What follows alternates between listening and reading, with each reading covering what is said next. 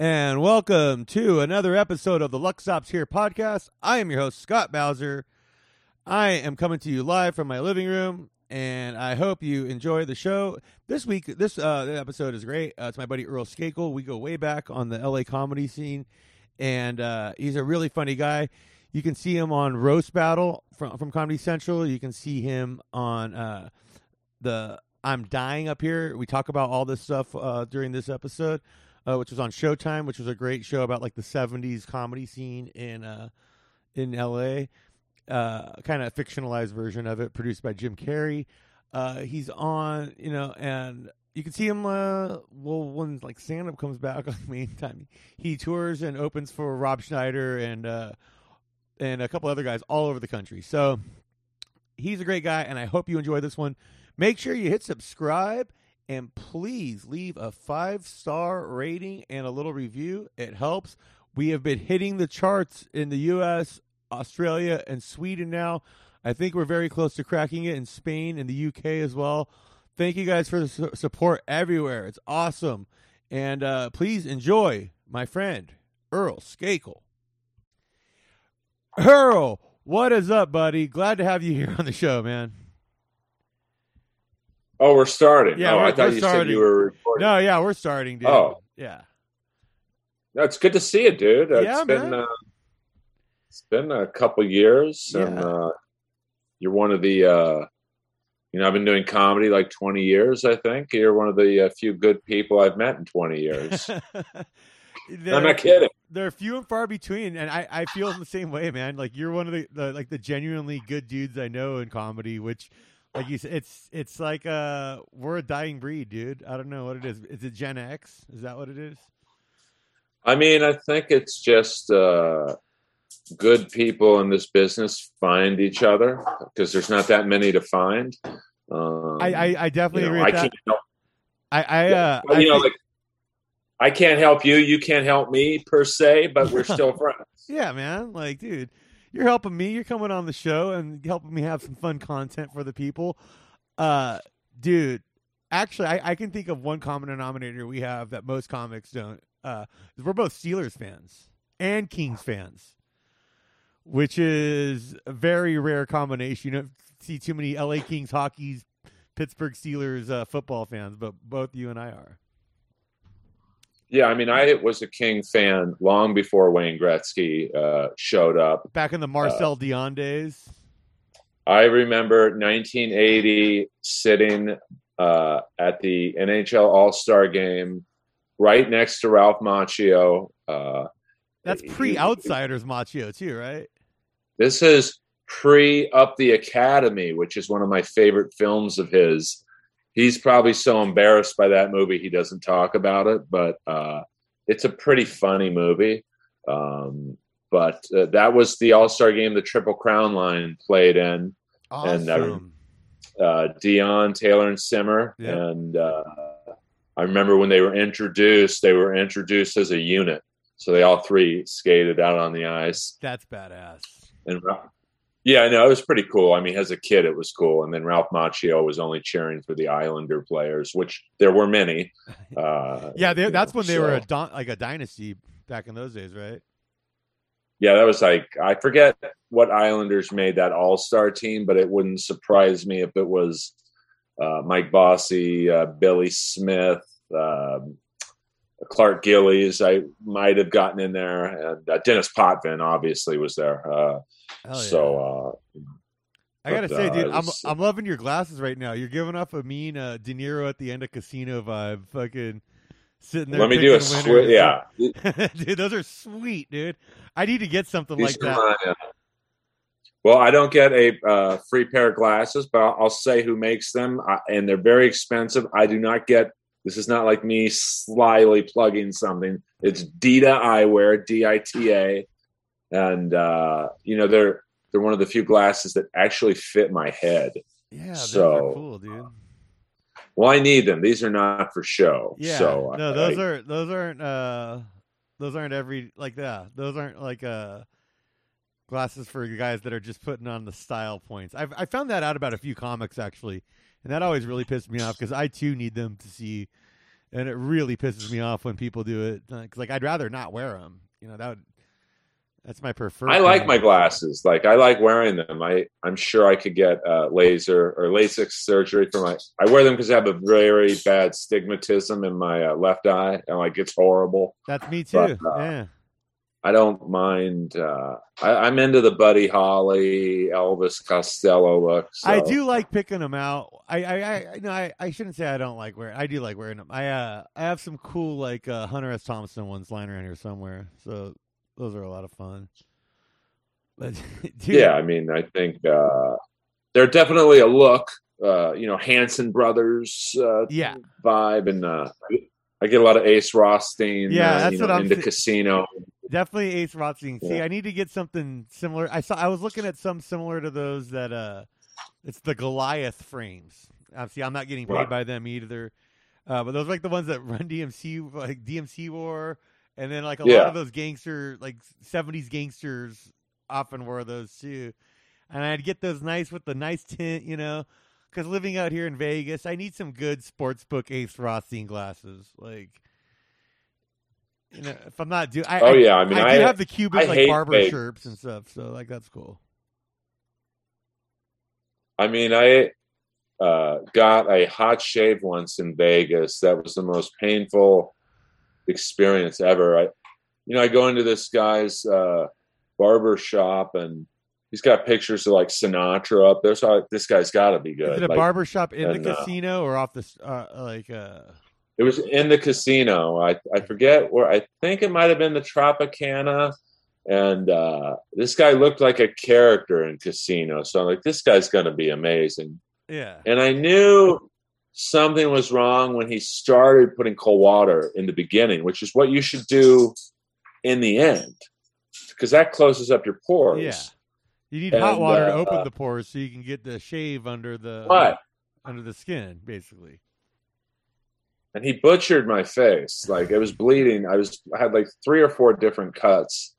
And I was in Vegas to play in a ball hockey tournament. So I show up to the rink, which is by that sex club, the Green Door. It's just funny that it would be right next door to that. And I'm bleeding before the face off. And the other team's looking at me. They wouldn't come near me because they thought I was a maniac.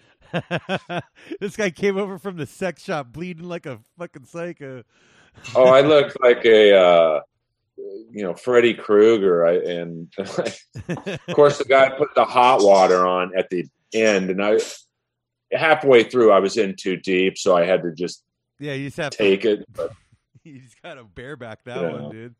That is brutal. Like to kill that guy. Oh man. Dude, all right, so speaking of casinos, I wanted to pitch a movie idea to you that I've been sitting on for a while. Where we're going to remake Smoking Aces. We're going to have Jeremy Piven. Okay. We're going to have Jeremy Piven in it again, but instead of being a bad magician, he's a bad comic. You with me so far? But this time, it's going to be a snuff film. We're going to actually murder him. Oh, I'm on board. I don't even have to know the rest of the script. Yeah, it's just this time we actually kill him, so no one will ever have to deal with Jeremy Piven ever again. You brutally mocking him on Twitter is one of my favorite things on the planet. For those of you not in the loop, Jeremy Piven of Entourage fame is a stand-up comic now, and well, I wouldn't say that. I wouldn't say he stands on stage. He does comedy at comedy clubs. How about that? I wouldn't even say that. He's behind a microphone. He's not doing comedy. Okay, he's on stage at venues. Well, the Laugh Factory loves him, so I don't know what that says about the Laugh Factory. The Laugh Factory is the worst, man. Like, I remember when I was first starting, I did the open mic there a couple times, and the owner sits there and watches you in judgment, and they cut me off for saying wiener. Harvey, the guy on the piano. Yeah, like, because they're like, hey, it's a G-rated mic, you can't do anything. I was like, all right, cool, I'll do a dick joke, but I'll replace it with wiener, and it'll be hilarious. And they cut me off, and I never went back. I thought that was way too silly.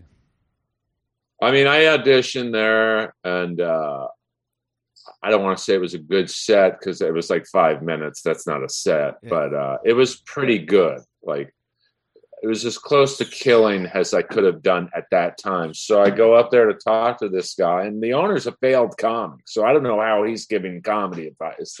And he says, come back in 2 weeks. You'll be paid regular. I love you. Exact words. I come back in 2 weeks, had an even better set than I had the night he told me that. And before my ass even hit the chair, he's like, you don't do it for me, buddy. You're too monotone. I'm like, what did you do weeks ago? Like, what? So I haven't been back since. Yeah, that place has a knack for sucking the soul out of people. One of the funniest things you can do in LA when open mics are up and running is like Tuesday afternoons, the people that line up there like at 2 p.m. to do the open mic. And it's all these like hicks fresh off the bus. They're in the big city now. And they're going straight to the Laugh Factory because they heard Tim Allen perform there or some shit. And well, I just, I can't get mad at them because they don't know any better. They don't know. And usually they'll figure it out in a couple weeks. Like, well, some don't. It took me a couple years to figure out that place. But, it's just, you look at a lot of the people they have on their lineups. It's comics that they wouldn't get on the open mic at the Comedy Store, let alone the lineup. Yeah. So, but they do well. I mean, I'd love to be in there.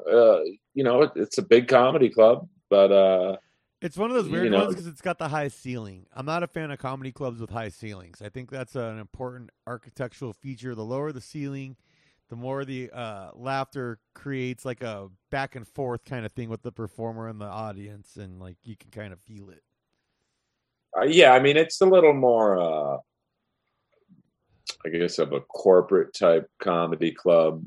You go there, you see the show, you leave. There's no hanging out. Yeah. There's no, cool vibe like at the Comedy Store. Yeah, the Comedy Store is like a fun place to hang out.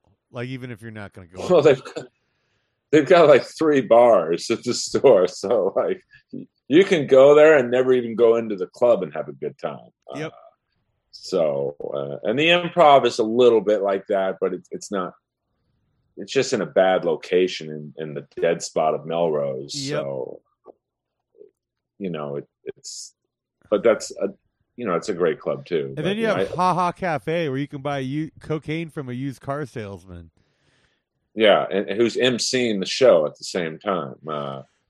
I just had Brooks Wheelan on, and I was telling him this, and I'm going to start asking every comic this, but like I feel like there's 3 types of comics: the comics that like you want to hang out with, or it reminds you of a friend you had or somebody like that, somebody who's identifiable like that. Then there's the comics that seem a little bit more like introverted, maybe a little offbeat, weird, like they're kind of out there, like your Bamfords or like stuff like that, right? And then you have the third genre, which is like failed MMA fighter doing comedy. Yeah, but he's protected, man. He's like, he's smart. Like he gets in with, popular comics, and like that's 80% of this business. I find is who your friends are in it. So. It does help. I've gotten a lot of, I've gotten more stuff from my friends who aren't comics than my friends who are comics, if that makes sense. Like my friends who went to film school and just randomly did shit think of me way more than comics do. Like, I mean, it's, in his, I think there's people who aren't comics who, like Rappaport is a great actor. But he works hard. I'll give him that, and Jamie Kennedy, another dude who works really hard, and he came from another world. It's, I think Jamie Kennedy didn't start as a stand-up. He got famous so fast. He might have started, but he's like Rob Schneider style, where like people forget Rob started as a stand-up. Yeah. But he got famous pretty fast. Same with David Spade. He was on S. Spade was in Police Academy 4 a few years before he was even on SNL. Well, we'll give him a pass on that. But like, like Schneider, like started at Holy City Zoo in San Francisco with like, Robin Williams and Margaret Cho, legendary. Legendary local comic by the name of Larry Bubbles Brown, who was probably the funniest one out of them all. But he just was content to be like king of the Northern California scene. Like he never came to LA really, and like that dude is so funny. But some people are like, they're not in it to make it. Yeah. I see a lot of people in LA where it's like they're like they keep getting like I think Hugh Moore is a good example of this, or Blaine Capatch, where they keep getting really good writing jobs, and so they never go out and become like a big headliner on the road or whatever. They easily could, and they slay every room they're in, but like they're more content to just have fun with stand up as they cash huge writing checks all week, Yeah, no, Hugh Moore wrote on the cartoon I'm on. He's brilliant. Like, yeah, he's one of the funniest guys I've ever seen. Like, and I can't speak for him. Everyone has different motivations, but I could see if you're like writing on an Adult Swim cartoon or a Netflix animated project, why would you want to go to the Funny Bone in Idaho? Yeah, yeah. I think anyone in their right mind would go, I'll just stay in my apartment or house and write and make double what I'd be making at the Funny Bone in Idaho. I'm not putting down the Funny Bone in Idaho. I'm just like, it's a fine establishment. Oh no, I mean, like, but I think anyone, especially nowadays, traveling sucks given all the restrictions. Yeah. Have you that's done why any podcast. I've done probably in the year, basically, we've been in quarantine or whatever, lockdown. I've done under 10 shows. I think 3 or 4 of those were with Rob Schneider, outdoors, and did like a charity benefit show in San Diego for firefighters. Did a few at the Comedy Store. I didn't really enjoy because it was just a weird setup. You're in the original room facing the patio, so the window is like between you and the audience, so you can't hear them laugh. You're like a Amsterdam hooker, like in the red light district, like. That's exactly what it's like. So you'd have to you do a joke, and then you there's like a maybe 5-10 second pause, and then they laugh, and then you it was just, I didn't enjoy it, but like. There were some people like Jamar Neighbors, who's a super funny LA comic. He did an hour, but like I would tap out at like 10 minutes going, okay, this isn't. Yeah. But he loved it. Yeah. I can see some people like really adapting to it and like working it in there and making it funny. Like, yeah, it must be tough. Like, I haven't done stand up in a couple of years. So, I mean, I prefer just podcasts, So like, one thing I like about this is like when I originally decided to do this show, I was just going to review local bars and stuff and kind of give like an insider's guide to Vegas. Well, since like everything's kind of been shut down or there's crazy restrictions, so I'm never going to get a good, idea of what the place is actually about. I just started interviewing my friends and stuff, but because like thanks to Zoom and all this stuff, like, it's like I haven't seen you in a while. It's pretty cool to be able to catch up with everybody. Yeah, I mean, I've had to adapt my own podcast just because I don't want to say I made people come, but I prefer doing it face to face. Just yeah, totally. But it's hard. It's hard in a non-pandemic situation to get someone to come to my house, and now it's virtually impossible. So I'm going to start doing a few Zooms like this just to keep it going. And you've had one of my former clients on the show. Tawny Katane. Oh yeah, she was the one of the I think, and I don't know why I remember this. I just released today episode 317. I think Tawny was number 12. Yeah, she was really fun. Like I remember, I think I was still working there at the time, maybe. But yeah, I was an assistant at the firm where she was a client, and so. I mean, she was great. Only thing she wouldn't talk about was her dating life with Orenthal James Simpson, and but that was fine. Occasionally, like, cause like I worked for her business manager, and I had to cash a couple of her checks alimony checks from Chuck Finley. Good for her. And NDA's long expired on this. I think it's all good, but Chuck Finley was one of my heroes for the Angels growing up, and like to be like, oh man, dude, this sucks, dude. I feel bad for the guy. He's got to write a check out like this. Woo! But he was a really nice guy. He took care of her, like pretty. Like, I mean, I'm not gonna say like took care, but like he always, threw extra money when she needed it or whatever. Like he's a good. Well, I think they still are very friendly. Yeah, I think they get along pretty well. That one incident in the car, maybe not so much. But I think didn't she like stab him with like her heel, or like she kicked him like in the thigh with her like while she was wearing heels, and it like went into his leg or whatever. I think she don't quote me on this, but I think she took off her heel and hit him in the face with it while he was driving. But but yeah, she was, because she used to come to the Comedy Store, and I forget who introduced us, and I talked a lot with her about Robin Crosby from Rat, and I think she enjoyed that because that was her first love, was him. Oh, really? Okay. Well, they went to high school in San Diego, and they moved to LA together. And then, he got famous pretty fast.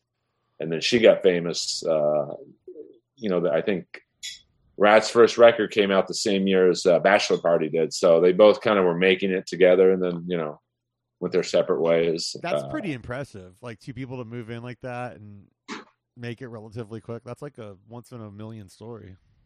Yeah. Well, I had a framed Robin Crosby picture, and right to my left, and so we do the podcast, and she gets up and she's putting on her jacket, and she looks up and sees the picture, and she starts crying. Oh my God. So I just took the picture off the wall so you can have it. That's sweet. But you could tell she really, like, that was her first love. Like, here's a girl who's David Coverdale.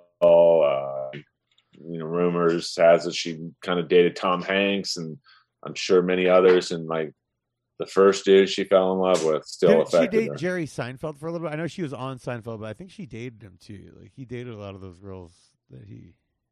Well, I think it depends on what you call dating, but yeah. Yeah. You mentioned our homeboy Orenthal, James Simpson. Actually lived maybe 10 minutes from him. Closer than that, man. Probably like 5 to 7 minutes. And a month or so ago, a body washed up in the gated community that he lived in. And guess what? She looked like Nicole. Did they question him? No, apparently she was it was like a drunk accident where like she was drunk, said she was going to jump in there, and it was really cold, and she ended up drowning. I mean, it blows me away that he didn't get convicted, but my dad worked for LA County water treatment plant at the time in Pomona, and the same guy that did their uniforms for the plant also did the LA County jail. And one day, I have it somewhere in my memoirs here, my collectibles or whatever, but I have a patch from one of OJ's guards at LA County jail that my dad got me during the trial. That trial gripped the city. That was like the first reality TV show. I know that's an old take on it, but it really was. It really was. And also, it really came out like the same time as The Real World. So like people's perception on entertainment was changing. And like, that was the first like trial broadcast where usually sometimes they might have cameras in there for the verdict, but for the most part, you would just watch the news and it would be those artist drawings. And dude, do you remember on E in like the early aughts when the first that Michael Jackson trial was going on, and E would do the recaps every night with actors of like that? Oh yeah. Like it was like super creepy because some of the actors looked a lot like the people, like the guy that played the wild-haired lawyer that Michael had back then, and who's still famous. Thomas Mesereau. Yeah, Mesereau. Yeah, like that dude, like the actor they got that play, like he looked it up. Like there were some times where I was watching that going like, oh my God, that's the fucking, am I watching the trial? Like, wait, but it was just the E recreations of that day's transcripts. Well, I remember once I was on a plane to visit my parents in Miami, and Johnny Cochran was sitting next to me, uh, in first class. And then the other black lawyer on the team with the bad skin, Carl Douglas, he taps me on the shoulder and goes, "Hey, is there a way we could switch seats? I'd really like to sit next to my lawyer partner." And I'm like, "No." You're gonna have to, man. You guys got a double murderer off. I'm good sitting right where I'm sitting. Yeah, I'm not gonna make things any easier for you. So I went on the OJ murder tour, and you should try that out sometime if they're still doing it. I don't know how the COVID thing works, but the guy picks you up in a white Bronco and gives you a ride around and shows you. That's pretty fun. Takes you to every location. But the fun part of it is he really tries to recreate that timeline. And you kind of see how far everything was to each other, and you're like, and you see why he was acting the way he was. Like you see the intersection where he almost hit that lady, like all kinds of stuff. It was pretty cool. I mean, that was my neighborhood. I mean, I grew up in Bel Air, but if you went like to Santa Monica, you had to cut through Brentwood. Yeah. So I was very familiar with all the streets and the intersections, So I mean, that's why I totally believed he did it. Was like, oh yeah, you can get to his house, to her house in under 5 minutes. Easy. There was like that back alley, especially, that you could just jam down, and you're like right there. Yeah, and especially on a Sunday night. Yeah, there's no one out. Brentwood's that part of Brentwood's pretty empty. So I just think that Mark Furman really lost the case. Hero cop Mark Furman. But I mean, that questioning by F. Lee Bailey was so perfect. Like, you pinned him into a corner. You've never said the N word. So if we produce a tape that says you're saying that, and then he would say the word for dramatic effect like 10 times. And then they got him to say, "No, I've never said it." And then roll the tape. And then you would have thought a Ludacris record was being recorded. Yeah. Dude, I probably should have bring that up. I'll tell you off camera, but there was an incident in my life recently where N-word was repeated to the point of don't do it on my episode. No, I'm not gonna do it. But I saw someone take a big fall for it recently, and it was kind of funny. But I was gonna say, you actually kind of, in a weird way, have a connection in an odd way to Mark Furman. Yeah, he wrote a book about my cousin. Yeah, this is the part for my brother, because my brother is a big fan of this story, and so yeah. Yeah, he wrote a book on my cousin's legal problems. We'll just say it was a legal problem. Yeah, and it's a fascinating story, really. When for 20 plus years, one person was thought of as a murderer, and then Mark Furman writes a book saying, no, it's not him, it's his brother. And so it's really like, if I take away my association with that story and just look at the story as a whole, and the way the media portrayed the Mark Furman book part of it too is like they kind of gave him a pass from the OJ stuff, and it's like it's this hero cop trying to redeem himself is the way it was really sold to the public on it. Well, by all accounts, I mean, obviously he was a racist, so it's like, yeah, it's hard to give the guy props for anything else. But by all accounts, even by black sheriffs and black detectives who were interviewed, he was a good cop, in terms of his investigative abilities. And so I think that's what gave the book a little bit of credibility was, he was a lot more than just the OJ case. He had 20 years on the job, and a lot of these cases, or a fair amount, he had helped get African-American people off. And I think, too, who were wrongly convicted. Wasn't he one of the investigators during the Night Stalker? Or was it the Hillside Strangler? I mean, it was like one of those big ones where he was one of the investigators somewhere down the line. When I think you're thinking of, and the only reason I know this, and this is where we jump around a little bit, is the John Holmes murders, which were the Wonderland murder, very famous. They were called 4 on the Floor because 4 people were found. The lead detectives in that case were Tom Lang and Phil Van Adder. They were the lead detectives in the OJ case. Okay. So, I think Tom Lang is still alive. I've always wanted to get him on the podcast just to talk about the John Holmes case, because that, like, even though there's been a few movies about it, like I like the Val Kilmer one. Yeah, Boogie Nights is the best recreation of it, with the Alfred Molina scene where the guy's popping off firecrackers and he's wearing his bathrobe all coked out. Okay, that's all based on Eddie Nash. Right, who I'm obsessed with. And I thought Eric Bogosian, he looked a lot more like Eddie Nash than Alfred Molina. But absolutely. Bogosian's the man. He's one of my all-time favorites. But he really looked like Eddie Nash, because I think they're both Palestinian. Yeah. I'm not sure. I think Bogosian's Armenian. Okay. So he's Palestinian looking. Yeah. But I think he's like Syrian Armenian, because you have like the Syrian Armenians and then you have like the Russian Armenians. Yeah. No, I mean, there's definitely many kinds of Armenians and Palestinians. But I walk my dog by Eddie Nash's old club quite frequently, and like you can still feel the ghost and the. So, like, what was his story originally? He was an immigrant, started off as a hot dog vendor or something like that in front of a club. Yeah, immigrant, started off as a hot dog, had one hot dog cart, I think, on like Hollywood Boulevard.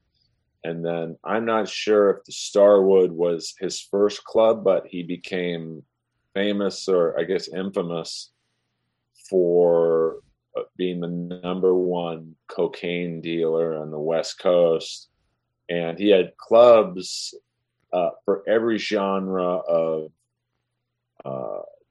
society. Like, the Starwood was for the rockers. He had a club that I also walked the dog by on Beverly and La Cienega, which is now a gas station. Huh. No, it's at Lynn's Crafters, called the Odyssey, which was 21 and under. So he had a gay club. He had a strip club on Sunset, the Seven Seas, which I think is where Kimmel is done now. And then whenever his clubs would start losing money, he would just burn them. Whoa.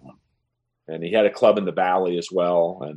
And he also was like pretty juiced in politically, because that's like how he was able to like juggle all these liquor licenses and everything like that. Yeah, I think they say at one time he had 27 liquor licenses, which, like, just having friends of mine, like I have a friend of mine I went to grade school with. He owns one bar in Cahuenga, and he just told me what a pain in the ass it was to get one. Yeah. I can imagine what or who Eddie Nash knew where he could get 27. He probably paid off the cops, because they knew there was, especially at the Starwood, there was a lot of drugs at the Starwood. Yeah, that was probably one of his best money-making places in terms of cocaine sales or whatever. Well, I mean, if you look at the bands that played there, I mean, that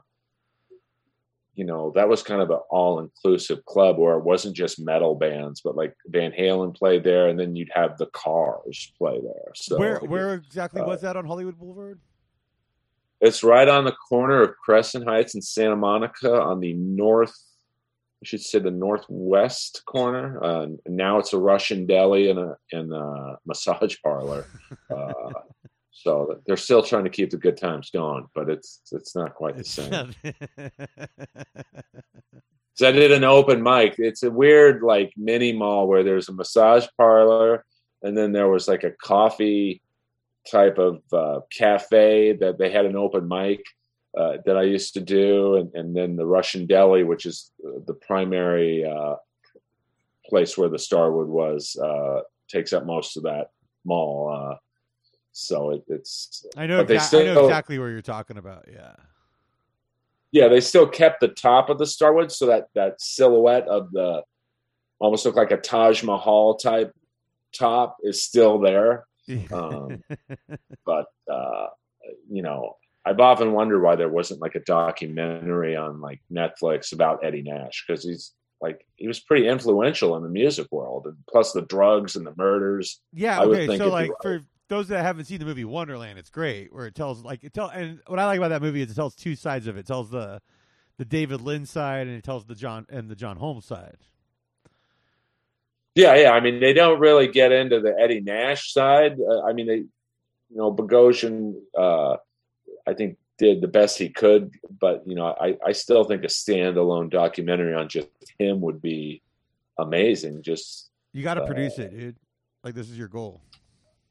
Well, I mean, you like I watched. I've been watching wrestling documentaries on Amazon. Oh hell yeah! And you think if they have a documentary on this wrestler that Eddie Nash documentary would be in the realm, but I think a lot of people are still scared of him because I won't say who, but I've had a few people who were musicians on my podcast, and I would bring up Eddie Nash to them, and every single person shot me a look of, we ain't talking about him. Next question, Earl. So he's still very, even though I think he deceased a few years ago. Yeah, he died I think 2012, something like that.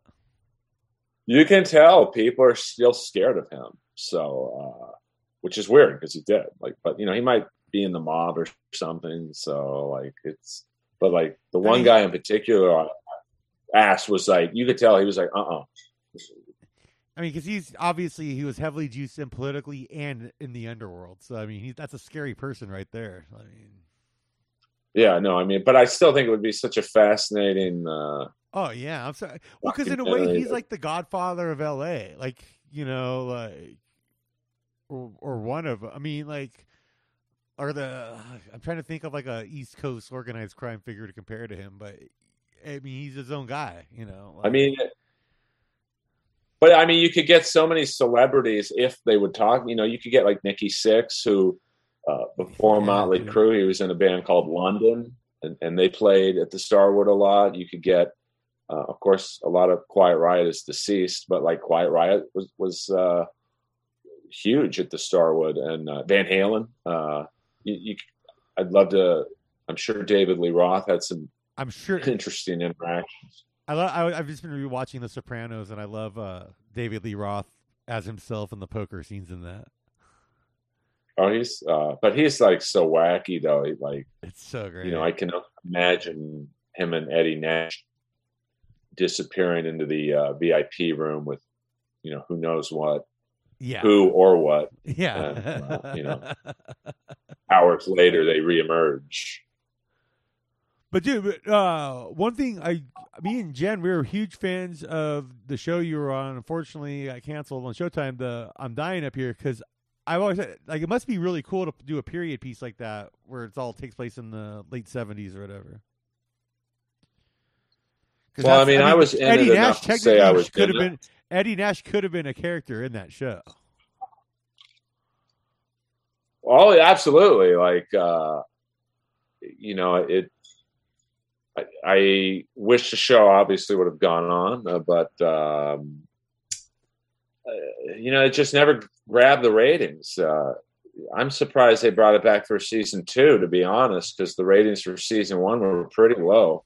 But I think people saw the potential of the show, and it just they tried a few different things. I think the first year we were on after Twin Peaks, which was a big show, and then I think the season 2 we were on after Ray Donovan, which is probably their biggest show, or was their biggest show.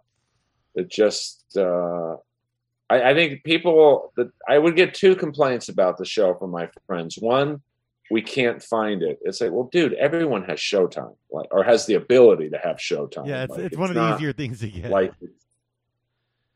I mean, I understand it's not as easy to find as Channel 2, but it's pretty easy to find. And then the second complaint was, well, it's not that funny. And I'm well, it's more of a drama than a sitcom. Yeah. Stand-up comedy is not funny. I've been doing comedy 20 years. I would say I've known 10 people who've committed suicide. Yeah. Brody and Ralphie May. Ralphie, to me, committed a slow suicide, but it wasn't a technical one, I guess. But there was an open mic comic by the name of Will, and he's a really funny dude, but he had his right hand was bigger. Yeah, I than know who you're talking about. Will, what was his last great dude. I'm trying to blank on his name, but can you imagine the torture that he must? And he killed himself. But can you imagine, like, you're trying to get in a business where your whole evening is spent shaking hands, fist bumps, and you're so insecure or embarrassed or whatever you want to call it because your right hand is like the elephant man's. It was something like, it was weird because he was like a normal sized guy, but his right hand was like the size of a giant. Yeah. And so I'm sure that, maybe I'm sure people made fun of him to his face or something. He was just like, fuck this. So, I mean, going back to I'm Dying Up Here, it's like, well, that's the kind of shit that's happening. It's not just crazy substance abuse problems everywhere and overdoses even, people that aren't, So I think people and I thought season 2 got better because they brought in writers that I think got the vibe, like Brendan Lynch, who's like this really funny, dark comic. He was brought in to write a lot of the stand-up and like he, I think, really got, because he's a comic, he got what comics go through. But I don't know. And Melissa's won an Oscar, so like the actors were great. Yeah, like, the performances were incredible on that. Yeah, it was really an amazing. Rick Overton's. He was like a comedy legend to me. Yeah, me too. I'm supposed to have him on coming up too, so look forward to that one. Oh, he's great. And Alfred Molina was on it, I think, for an episode or two as an agent. Andy Kindler and I mean, all the Oliver Platt. Yeah, he was great. Jake Lacey, Clark Duke. Like, it was really like perfectly cast. But it just, it's funny. Just one of those things with like premium cable shows like that, though. When they complain about the ratings, it's like, well, it's not like they're selling advertising dollars for the show. So it's like, I don't know how they equate the ratings into it, because it's like, okay, yes, if so many people are watching it, but if you give these things a chance to develop, like, you're probably not going to lose subscribers on it. Well, I mean, that's the thing is, I think long term it could have really had at least a 5-6 season run, because you could have, obviously the first 2 seasons were built in and around the 70s, and then you could have covered like the 80s boom, the Dice Kennison era, Seinfeld, Roseanne. Where all of a sudden these guys are all making $1 billion a year on the road and stuff. Like, yeah, everyone is a sitcom, and then you could have covered the downfall of the 90s, and so I think there was room for growth, but it just I don't know. It's to be a part of something like that was neat to watch. Like, why isn't this show doing well? Like, the table reads were like unbelievable to be a part of. Just because there was like 20 funny people in every show, and I feel Showtime's ran into that in a couple ones, because I was a big fan of Brotherhood. Did you ever watch that, about the Providence mob? No, I got really into Ray Donovan, but I'm hit or miss with what I watch. Brotherhood was great, and it came around like right after Sopranos or right as Sopranos was ending, and it was like this cool Irish mob where it was almost like the Bulger story. It was really influenced by that, but it was about the one brother was a state politician, the other brother was a gangster, and they're running around Providence doing it. It was really good. It had some really good performances and stuff, but I think they canceled it after the 3rd season, and I felt like that's one of those ones that could have easily gone 6 or 7, no problem. Like, well, yeah, I mean, I think in stand-up, because I think with I'm Dying Up Here, what could have been cool is you could have brought in new comics for different seasons. You could have had some of the older comics. Like, you could have had Santino disappear for a season or 2 and then come back and because in the real world of comedy, comics come and go. Yep. So, I think you could have had a fun revolving cast. And you could have introduced new characters like HBO executives and stuff like that, or premium cable executives. I don't know what. Yeah, or you could have obviously I don't think Roast Battle would have been covered because it was just too far off into the future. Yeah, but you could have had a wacky show like that and bring in characters from that show for a couple episodes, and then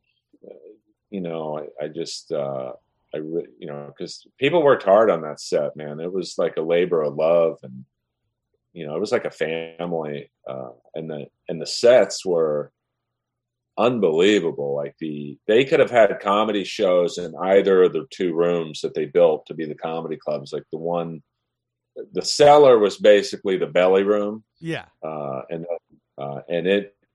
I remember I had to do a scene there where I did a full set, and it was like doing a set in a regular club. And then, That's the main cool showroom, it was pretty amazing. Of course, after the second take, I would say on average, each scene, the stand-up scenes were probably done 7 to 10 times because they have to get, the crowd shot, and then they have to get your shot. Yeah, I've done this before. It was a roast scene, but I did a roast for a shoot. So it was a film shoot. It wasn't like a real roast, but it's like I'm doing stand-up still. Like, it's weird. Well, it's just weird because obviously you have to do, I'm kind of an improv comic, I don't mean like the Groundlings UCB. I mean I could do the same joke 10 times and I'll never say the exact wording. Yeah. I always take out a word or add a word. But so I was petrified during these scenes because, you had to. They would take maybe a couple jokes from the crowd shot, and then they'd flip at the cameras, and then you'd have to do the exact wording, or else it didn't work. So, I didn't get into trouble too much, but you could have done a 3-episode arc out here in Vegas, man. Where they open. Yeah, you could totally Goldie's Vegas, and a bunch of the people come out. Yeah, you could. You could have done a season on that. You could have done. There are so many, I think, potential story lines, but I don't think anything's ever officially dead now with Netflix and all the streaming services. Arrested Development came back out of nowhere. This happens now, or shows just get brought back from the dead. Oh yeah, Bob's Burgers was off the air for 2 years. Yeah. And this is going to sound like I'm slyly plugging the cartoon I'm on, but I'm not. But our last season on Adult Swim was 2019, and the show just got not picked up but put on HBO Max. So it's kind of experiencing a rebirth. So there's rumors that it might come back. So that's awesome. Congrats, man. Yeah. Well, you don't know. But it's the same kind of situation as Bob's Burgers, where we've been away for 2 years, but HBO picks up the cartoon, and who knows? You never know. Once something hits us, did you ever get into Party Down? That was on Stars. I don't watch a lot of shows on Stars, not because I don't like the network. I caught it on Netflix, I think, originally. And there was 2 seasons. I was like, oh, great. When season 3 drop? And people were like, oh, no, that was canceled. I was like, oh, damn it. It was really good. And it was just about a catering company in L.A. where one of them was an aspiring comic. One of them was an aspiring writer. One of them was an aspiring, actor. They all kind of – and then one guy, was the Adam Scott character, was the guy who was in a hit beer commercial once. And everybody recognized him from that everywhere he went.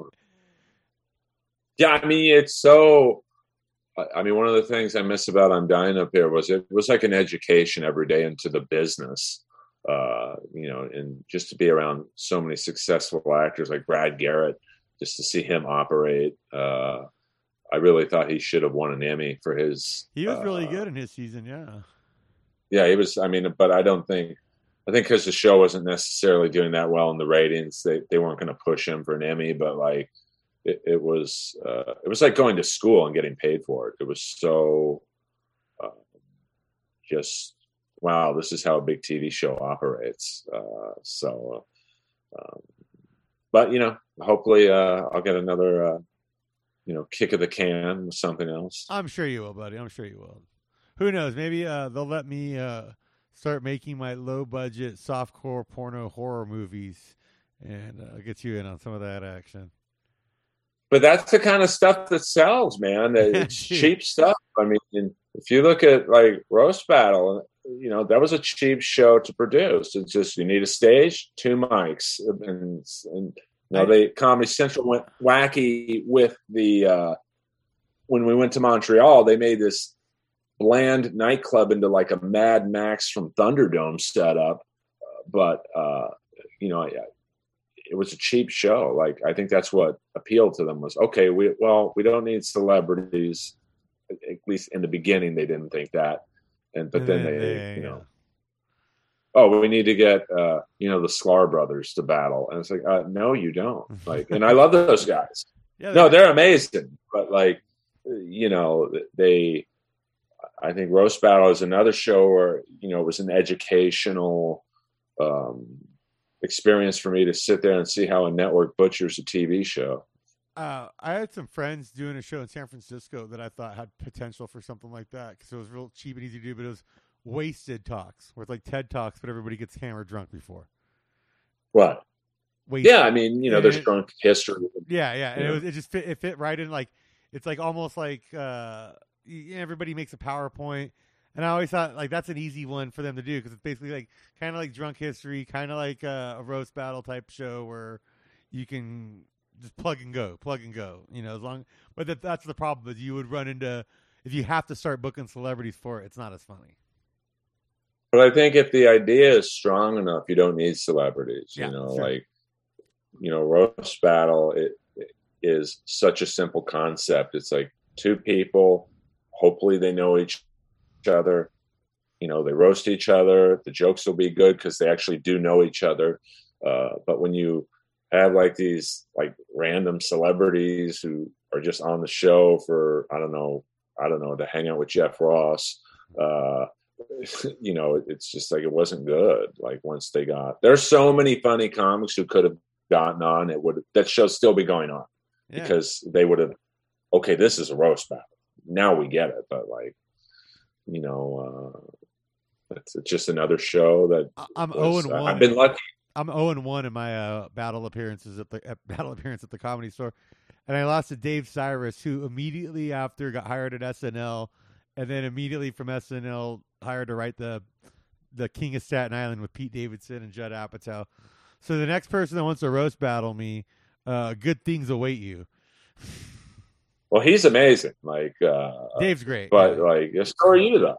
Did you know each other? Yeah, we were friends going into it. That's one of the reasons why he asked me. And like, I mean, I had a couple good ones on him. Like, it wasn't like a blowout, but man, he's tough to beat. Like, I that's the thing is like having seen some of the rankings on some of these people on there. Like when you get into it, it's like I'd rather lose a few to really good people than have like a really good record against a bunch of cupcakes kind of thing. Oh yeah, I mean that was my thing. I was like, I want the toughest battles. Like, like my last battle, and I don't think I'll ever battle again. Comedy Central called me up, and they were like, "Hey, we want you to do Cluster Fest. We want you to roast battle." I'm like, "Okay, well, I want some stand-up spots first of all, or I'm not doing it." And okay, yeah, we'll put you on Todd Barry's show. Oh, perfect. I love Todd Barry. And then I'm like, who's battling? And Mike Lawrence is on the show, and he's the season 1 champ. And then my friend Jamar, and then a couple other people. And then they said Robin Tran. I said, that's who I want. It's Robin Tran's a very funny comic. She's transgendered. I thought that's the toughest battle, to battle a transgendered comic in San Francisco, the most probably liberal city in the world. And I lost because they hated me, but I don't think the crowd. She's a really sharp joke writer too. Oh, she's amazing. But looking back, I probably should have asked to battle someone else because the second I came out on stage, they hated me. Now, granted, I was in a dress, and but I think because in the belly room, as you know, roast battle is anything goes. at that time you could be as politically incorrect as humanly possible. But I think when the show traveled, sometimes it struggled because people didn't get it. Like, yeah, like the belly room of the comedy, like for Roast Battle, is like a special like energy, unlike anything else. And I've gone to pretty much every show that like regular show that's happened there over the years. I used to like the old David Taylor one with Sandy. oh yeah, that was the show. That was the last show before Roast Battle. Like it was the I forgot what it was called, but it was very cutting edge Dave Taylor type humor. Yeah. And then they stopped doing it. And then I think this female comic was doing a really bad open mic, and it wasn't bad because of her. It was Tuesday night. It was a dead night at the store. And then Brian Moses, created the brainchild of Roast Battle. And but like when we would travel, sometimes it would do amazing. Like the first show we traveled on was La Jolla. Now you would think Roast Battle would not do well in La Jolla because it's a very rich, upper crust, primarily white audience. You know what? And you would normally think that, but I have done La Jolla before, and like I did 9/11 jokes that went over really well there. People were amazed. So you'd be surprised. I think what you can get. People would be surprised what you can get away with at La Jolla. Yeah, I mean it killed. I mean this was when I was doing the I wasn't battling just yet. I was doing the Archie Bunker type heckler. And I was so convincing that night that the white couple to my left was like, "Hey, can we sit at your table? We think like you do." And I'm like, I'm just doing a character. I don't really, like, I really don't think what I'm saying is correct. It's a parody. I'm trying to highlight how people like you are awful. Right. I'm making fun of you, but you can sit at my table the rest of the show.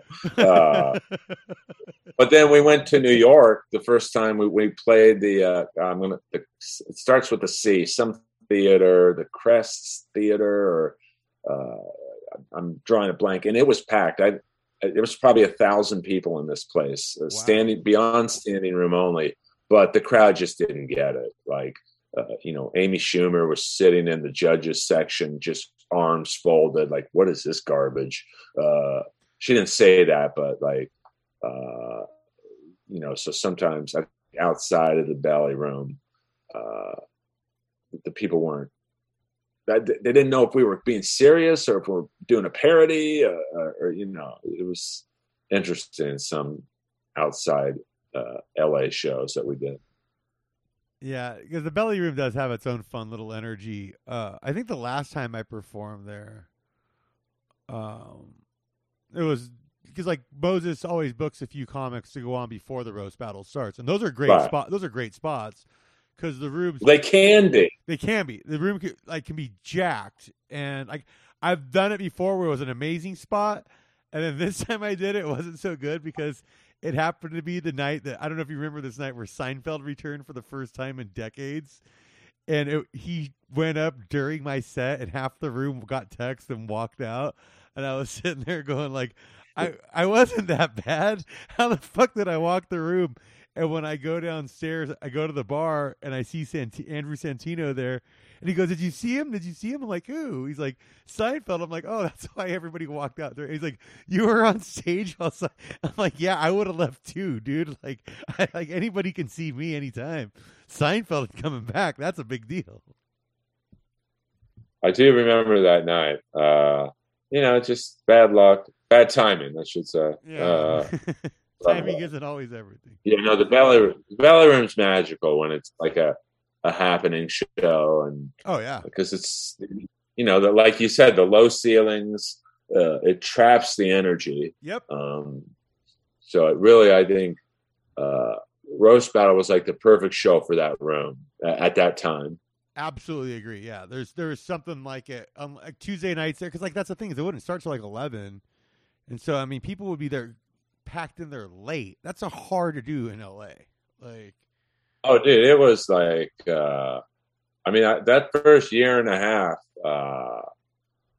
I think the best times on that show were before it got to TV, because it was just like the little show that could, like, no one, I don't think anyone in their right mind thought this was going to get on television. So, No, no, it felt more like just too Comedy wacky. Fight Club, where comics were like having fun with it, though. Like, I don't know, like, yeah, I mean, I think after season 1, it changed a lot, just because people like. I think a lot of comics thought, I can get on TV just having like 2 minutes of roast jokes, so which is not hard to do. no. So it became a little more like I got to climb over this person to get on, the radar of It's whoever. kind of like with Drunk History. I kind of felt like in the not so much the first 2 seasons maybe, but like in the later seasons, people were kind of playing up the drunk angle. Whereas, like, in the early ones, where, like, Kyle Kinane's, like, legit blackout hammered throwing up on the floor. Like, that's funny. But, like, some of these people having 3, like, White Claws, like, acting like they're black, like, acting like they're hammered. It's not as funny. Not that I think people should have to get blackout hammered for the sake of comedy. But in that situation, it's funnier when people are genuinely trashed. Yeah. I mean, I think, like, the first year and a half of Roast Battle in the Belly Room, there were very few celebrities who would go up there, and the few that did, it was a very intimidating room. I mean, it was like for wrestling fans, it was very ECW. Like, it was just like blood sport, and and then once it got to TV, it got very sanitized. And I get it. You have sponsors. You can't do what we were doing that first year and a half. But, there was almost fist fights on some battles. And it was just me and Moses had really good chemistry together. So that, because in the early days, the battles were pretty bad. So people were coming to see what me and Moses would do. And then, the battles got a little better as time went on. And Coach T, the DJ, is the quickest guy I've ever been around. Show had a good run. I mean, I think it's still going on, but I'm not sure what they're doing with it now. With COVID and everything. Oh man, I totally. Okay, so I wanted to tell you. Talk about wrestling. I don't know if you saw the news, or if any Lauren Boebert. I don't know if you followed who she is. She's the QAnon House of Representatives member from Colorado. I know who she is, but I don't follow her, to be honest. Okay. She owns a place called Shooter's Grill in Rifle, Colorado, where all the waitresses have loaded handguns on their side. Which is good for them. Yeah, which is really funny. But I guess they gave dozens of people bloody diarrhea at a rodeo. So that's the backstory on this lady, as far as I know. But dude, this is so funny because I think this is where I want to talk to you about it. So I guess on her YouTube channel, where she puts up a lot of videos about her business and politics, her mom's been leaving all these comments, and her mom claims that her biological dad, is Stan Lane from the Fabulous Ones. Oh, okay. I mean, well, who knows with wrestlers? Now, this woman is Stan Lane's biological first cousin. So if this is all true, then this lady is Stan Lane's and his cousin's, like, illegitimate devil spawn, so to speak.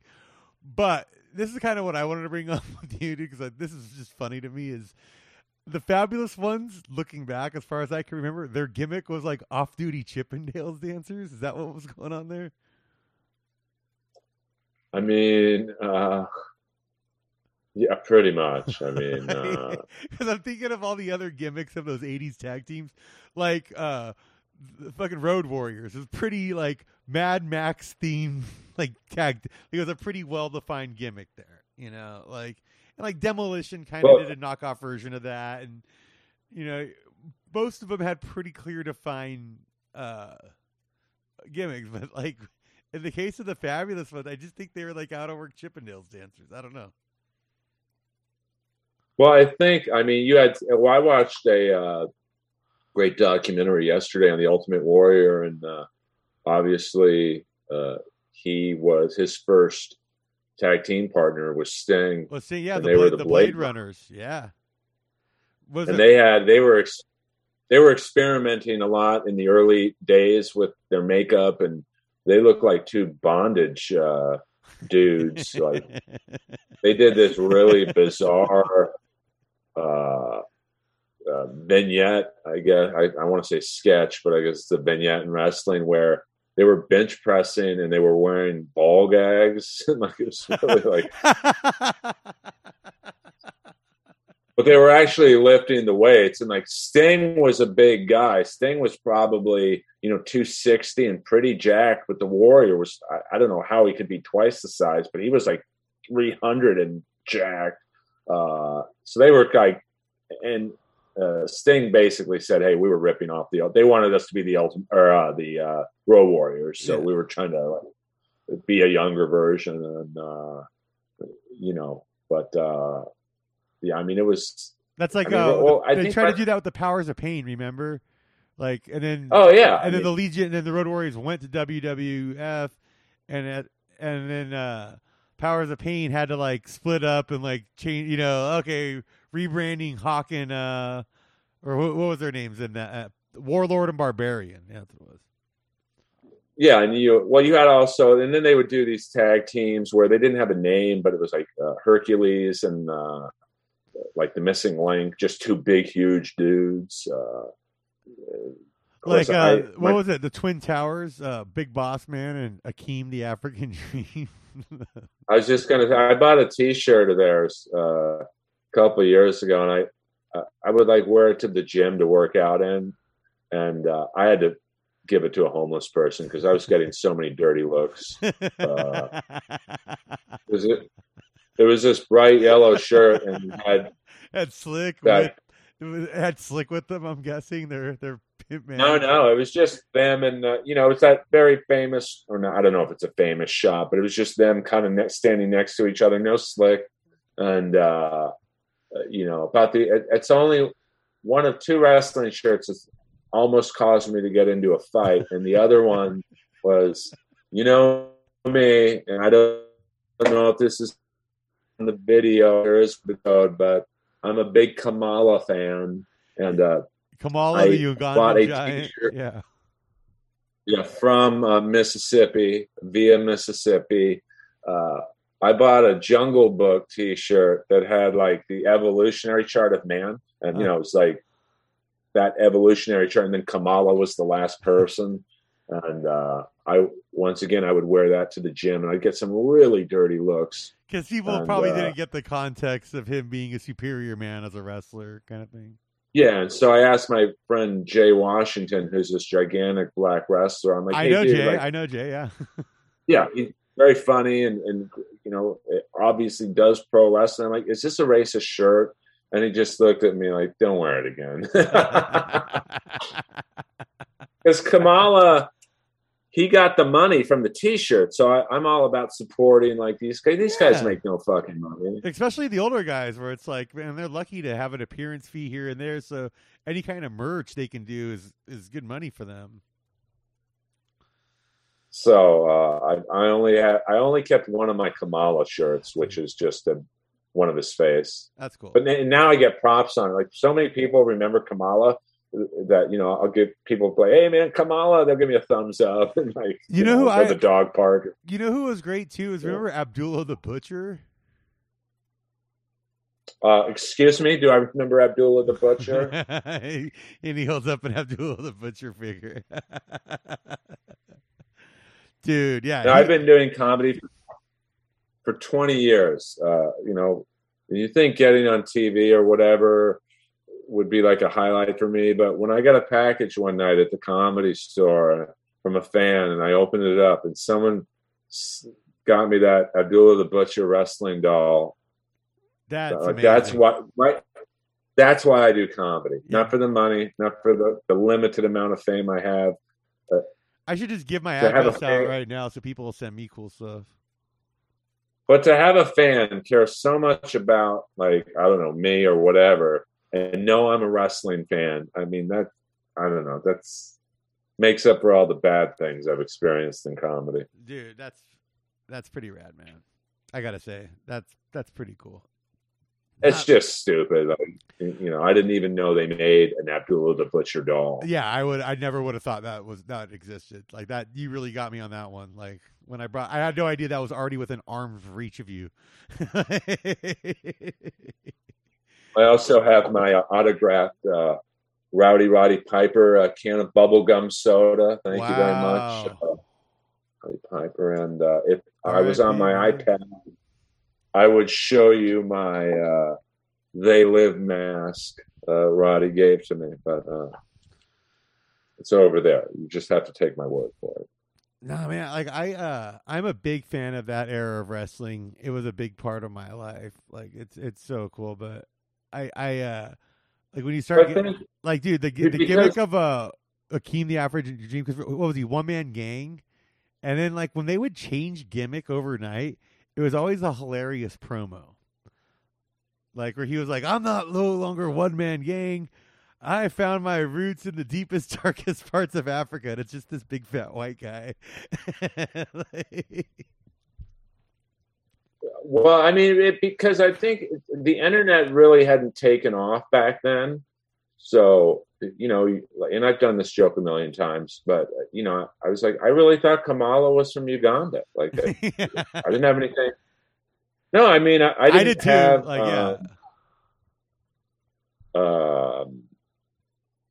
I didn't have any other reference to go, oh, he's from Mississippi. So, no, I legit thought the Ultimate Warrior was from Parts Unknown, where they're like, this guy just came out of nowhere one day. Made sense to me.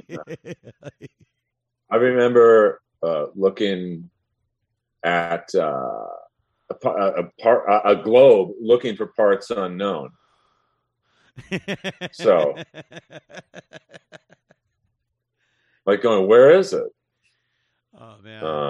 So, dude, we gotta have to. I'm gonna have to have you back just to do an entire, because we're running out of time here. But we gotta just do an entire wrestling episode one day, dude. Just go through the hits, man. Because some of, like, dude, I know you know a lot of the guys personally, but like, man, some of those gimmicks, like, I think of the guys like with their gimmick before they became famous. Like they get like Buff Bagwell became known for being Buff Bagwell, but his Marcus Alexander Bagwell like prep school character before that didn't quite take off.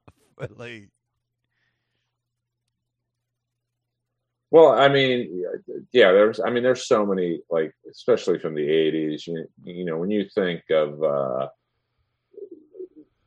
just, you could do a documentary on just how black wrestlers were portrayed. You had like Slick, the jive talking pimp. You had, Kamala portrayed as some savage animal. Junkyard Dog being forced to go to the ring on all fours. And then Ron Simmons was a heel as part of Doom with Butch Reed, and then he had like the face term as like, I think he's like the first like positive black wrestler in a lot of ways, like where it's like former Florida State guy, all-American image kind of thing. Yeah, like Tony Atlas, portrayed as some just bodybuilder who could barely form a sentence. Yeah. You had Bad News Brown, who was like a legit judo champion in the Olympics. Like, he was no joke. He I know we got to wrap up, but if you want some great, like, real interviews he keeps it real on YouTube. He's deceased now too, of course, but like, he tells it like it is. But they take this Olympic champion, like, legit, and turn him into some black power, like Raper Johnson type character. It's like, just let him be an athlete, man. And like they had a whole thing too with him where it's like that his feud with Jake the Snake Roberts, where he had like the 30-pound sewer rat from Harlem that he kept in a cage to fight Jake Snake.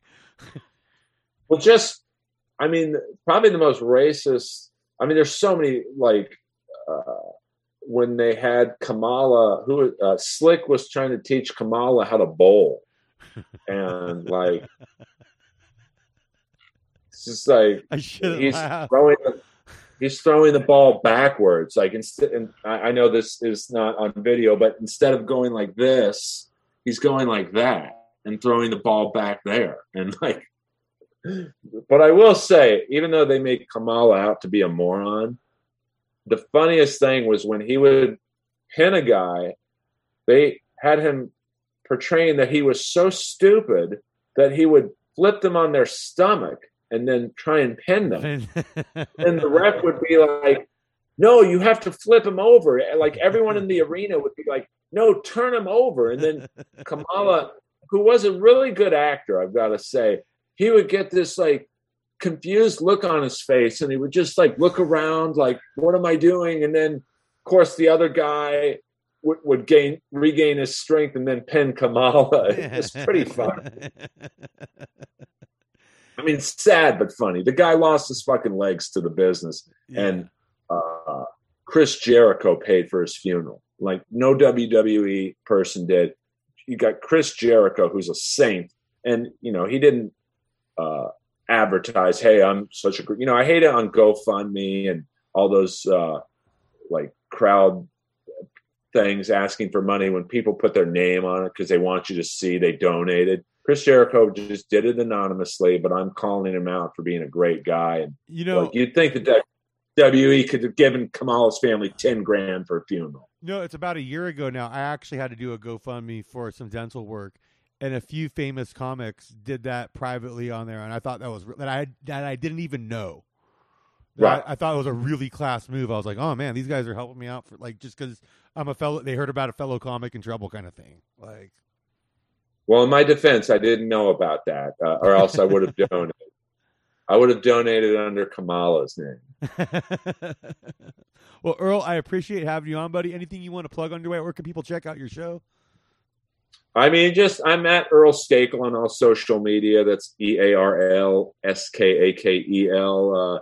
The Jellies is now on HBO Max. So if you like cartoons, you like Tyler the Creator, I play the dad on it. I'm the only white guy on the show.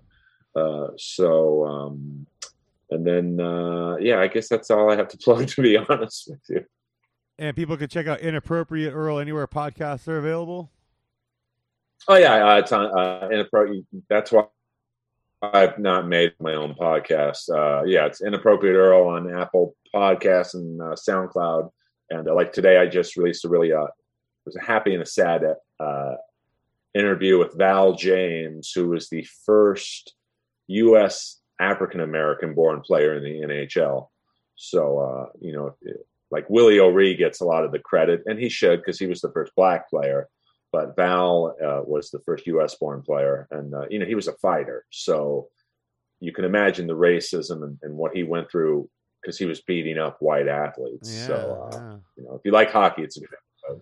Yeah, I'll definitely check that out. And you've had like all kinds of wrestlers and rock and roll people and a wide variety of people there. So definitely check that out. Thank you again. Yeah, I've had Roddy Piper. Yeah. Thank you, dude. It's great to see you. Tell Jen I said hello. I love you guys. Will do. And thank you all so much for listening. Goodbye. And that was Earl Skakel. Thank you so much for joining us this week. Next week on the show, I have my friend Ben Kalina and Chris Durant. So those are going to be some good episodes I have lined up. Also, please follow us on Twitter and Instagram at LuckStopsPod. And then if you want to contribute and help out the show and help us grow and so I can upgrade some of this equipment and whatnot, please go over to our Patreon where I have exclusive bonus content at patreon.com/LuckStopsPod. Thank you so much, everyone, and I'll see you next week.